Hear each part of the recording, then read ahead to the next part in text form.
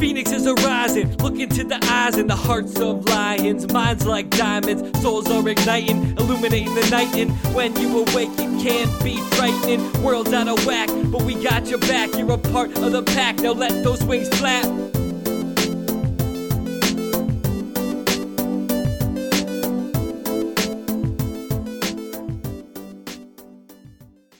Welcome, fellow Phoenixes, to the Spiritual Phoenix Podcast, where we make a daily offering to the divine by putting our past on the pyre, searching the smoke for spirituality, turning the ashes into art, adapting addiction into connection, and manifesting mental wellness.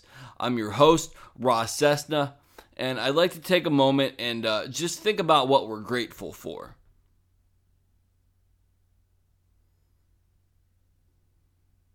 Today, I'm grateful to be celebrating 90 days clean from drugs, alcohol being one of them. And that's why I chose to talk about addiction as a soul sickness today. For me, addiction really took me to some dark places. I did a lot of heinous things. I reacted unfairly to many people. I reacted unfairly to myself. I was at war with myself, and in turn, I became at war with other people. Now, I am not perfect every day. I have to make a daily conscious effort to turn my will and my life over to my higher power as I understand them. That was a scary thing for me at first. I've been in and out of recovery programs since I was 16 years old. So my first recovery program actually started in December of 2000 or thereabouts. So I've had a lot of experience being in recovery programs, but never really actually taking the recovery, I guess I would say. So with where I'm at now with everything, this time it's for me. I want to maintain my clean time and my abstinence from drugs for the people in my life so I can have better relationships with people because that's important to me. I've hurt a lot of people, including myself, with my actions, my attitude, my opinions. And for those people who don't really understand addiction, it's a lot more complex than simply just using drugs, alcohol being one of them. It really is more of an egocentric view and the desire to only think about yourself and put yourself first in every situation, and not really being able to listen to what other people around you are saying, and not respecting the differences of opinion. It's this self-assured cockiness and ego that is really rampant in the United States. I've never lived anywhere else. I would assume that it's prevalent in other areas of the world as well. And I would say that addiction really is a symptom of consumer-based culture that's focused on productivity. And I would say that because of the abundance that's available. Because addiction doesn't have to be simply to drugs. Addiction can manifest its way in sexual addictions, eating addictions, all sorts of other addictions. I mean, even religion in itself can be an addiction. There's a reason why it's been called the opiate of the masses. And I don't really want to vilify religion as a institution. It's more so individuals within those organizations that interpret things in a way that kind of shut off spirituality. They kind of say that they are correct and other people are wrong. And my understanding of spirituality would be we all have equal access to the same things, regardless of what we believe, as long as we follow the path of love and unity of everybody. So, in and of itself, when you say, I believe this, if you don't believe that, you're out. I mean, right there, it's a trap. So, if you can accept everybody else's differences, then you're accepted. If you think everybody has to see it only your way, you're not. And that might sound contrary to my beliefs. I think that people can still get into their own versions of what they believe. And I'm not saying that they're wrong and I'm right, if that makes sense. If it doesn't make sense to you, that's okay. I don't need to make sense to everybody. So, when we have this culture of abundance, we tend to consume more than we actually should, which is why we have the obesity that we have, which is why we have people getting trampled for objects that they don't need the day after Thanksgiving when they're thankful for what they already have. This is why we see such inconsistencies in reality, in my opinion. Now, as far as drugs and alcohol go, or drugs, alcohol being one of them, I should say, let me catch myself there. I think that those are a symptom of the isolation, the division, and the overbearing urge to be quote unquote productive, to basically make people cogs in a machine and not be able to express their individuality. I think those are symptoms of people not being respected. So in turn, they learn not to respect themselves. It's a symptom of children growing up and being told constantly what to do, what to think, what to feel, but not ever having anybody say, I want to listen to why you feel this way and not vilify or punish you for feeling that, but let me show you the alternative opinion, or let's try to find some middle ground and call a truce. And that's one of the things that's very prevalent in our culture, is this attitude of I'm right, you're wrong. And I mean, it's really present in many, many things in this culture. Look at, I don't want to really get into politics because I think it's somewhat of a puppet show, but I will say, look at the two main parties. There's two of them, so they're in direct opposition, and most of the time one is against the other. But in reality, they have many of the core same principles, and they work together in lots of ways. But they're also in opposition, which is, it creates what's called a duopoly, where if a monopoly is one, a duopoly is two choices.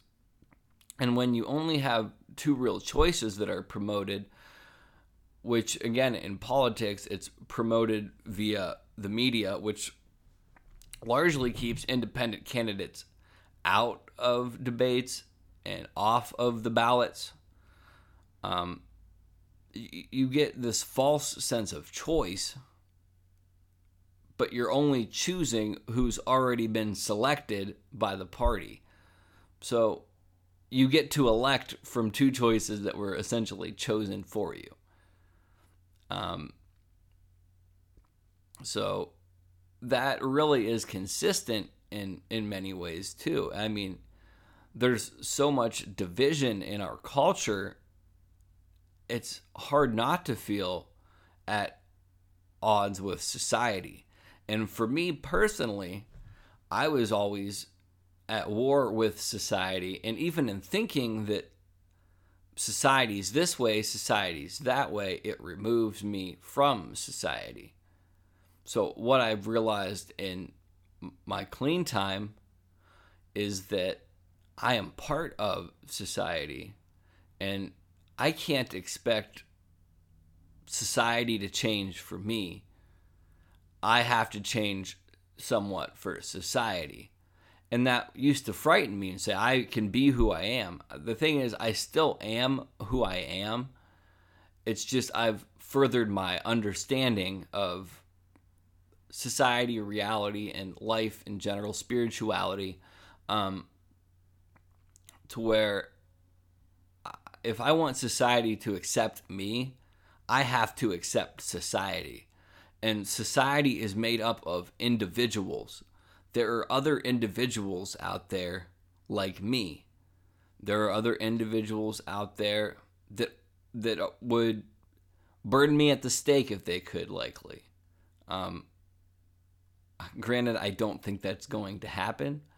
I don't think I have that much importance, thankfully. So, I mean, the division, I think I was talking about sports teams. People have gotten into fights for sports teams. In Europe, there's soccer hooligans. Maybe it's not just Europe, maybe it's other places as well. But they will beat up fans of the other team or get into fights with fans of the other team just for liking that team. And the thing about sports is it's based on totemic symbols, and it basically assigns you a tribe of people. So that's your tribe. And it always makes me laugh somewhat. And granted, I've fallen in this trap as well where we say, oh, we're going to win. We're going to do this. Really? I didn't see you out there playing. When did you get signed? And that's also falls into the same concept of nationalism, or as it's branded here in the good old US of A as patriotism. And granted, I take pride in some parts of America. There are good aspects to the United States. There are also negative aspects to it. Nationalism or patriotism as a whole, in my opinion, is dangerous. And it's dangerous because it creates division yet again. There's all these things that are creating division when globally we should be focusing on unity. Division divides, and then it creates warring factions. And if we want to progress, we have to find unity. And that's also where I was at with addiction, to where I was at war with myself, thinking that I was either entirely bad or entirely good. And the reality is I'm equally both at times. You know what I mean? I'm not more one than the other. I'm not so pious and saintly that I have this glowing white light emanating from me. I make mistakes daily. I made a mistake pretty much as soon as I woke up this morning at 2 a.m., and I ended up hurting a friend that I care about just by voicing an opinion that didn't even need to be said. And that was my mistake, and it reflected into her life and hurt her. And in turn, that hurts me because I don't want to hurt people. I don't want to be at odds with people. And I don't blame her for being upset by any means. She's allowed to be upset. Having life experiences that make you feel a certain way, I mean, that's life. And if people say that they don't respond that way or they don't act that way, I would disagree with them. Maybe they aren't aware of it. Maybe they have such cognitive dissonance they can't see it or they won't believe it. But to me, that is called human nature. And unless people are willing to do the necessary internal work and external work and stop judging other people and stop judging themselves, and I mean, I guess you can't really stop judging yourself, otherwise you won't progress. Be easy with yourself and be easy with other people maybe is a better way. Because for me, when I allowed myself some humanity, I was able to allow other people some humanity, and in turn I was able to allow myself some more humanity, and in turn I was able to allow some other people more humanity. I mean, there was an instance with a friend in my life, not the same friend that I was talking about earlier, to where I had wronged her because I felt that she had wronged me. But I was able to forgive her before I was able to forgive myself. So I really had to evaluate that and say, why can I forgive this person, but I can't forgive myself? I should be able to love myself. And that's the thing. I am able to love myself today. And I'm able to love myself today because I acknowledge I make mistakes. I acknowledge I'm not perfect. I acknowledge that I do good things too. I have positive attributes. I have negative attributes. It's called being human. May follow spiritual principles. I'm not a Buddhist monk or a yogi or a saint or whatever people would want to call it. I strive to maybe reach that point at some time in my life, but I also realize those people are always on a journey towards furthering and deepening that understanding. They just don't get to a place and say, oh, I got it now.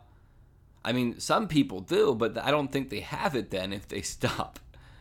I think that they lose sight of things. So, I mean, addiction is a nasty disease, and unless you've experienced it firsthand, you don't really understand it, I would say. You can go to all the meetings you want, but until you acknowledge that you potentially have addiction in yourself and you see what it does, and I would say that addiction to substances is substantially more damaging than other addictions in the fact that it messes with your brain chemistry. I'm not going to say that all drugs are good or bad or whatever. I think it's really a personal choice, and I'm not advocating the use of drugs or alcohol by any means. That's a personal choice. There was some benefits in my life. There was a lot of consequences. One of the things, though, too, is I don't feel that I could have the understanding I do had I not made as many mistakes, messed as much stuff up as I did. Granted, I may have had this understanding substantially sooner had I not muddied the waters and clouded my own head with using substances. I can't say.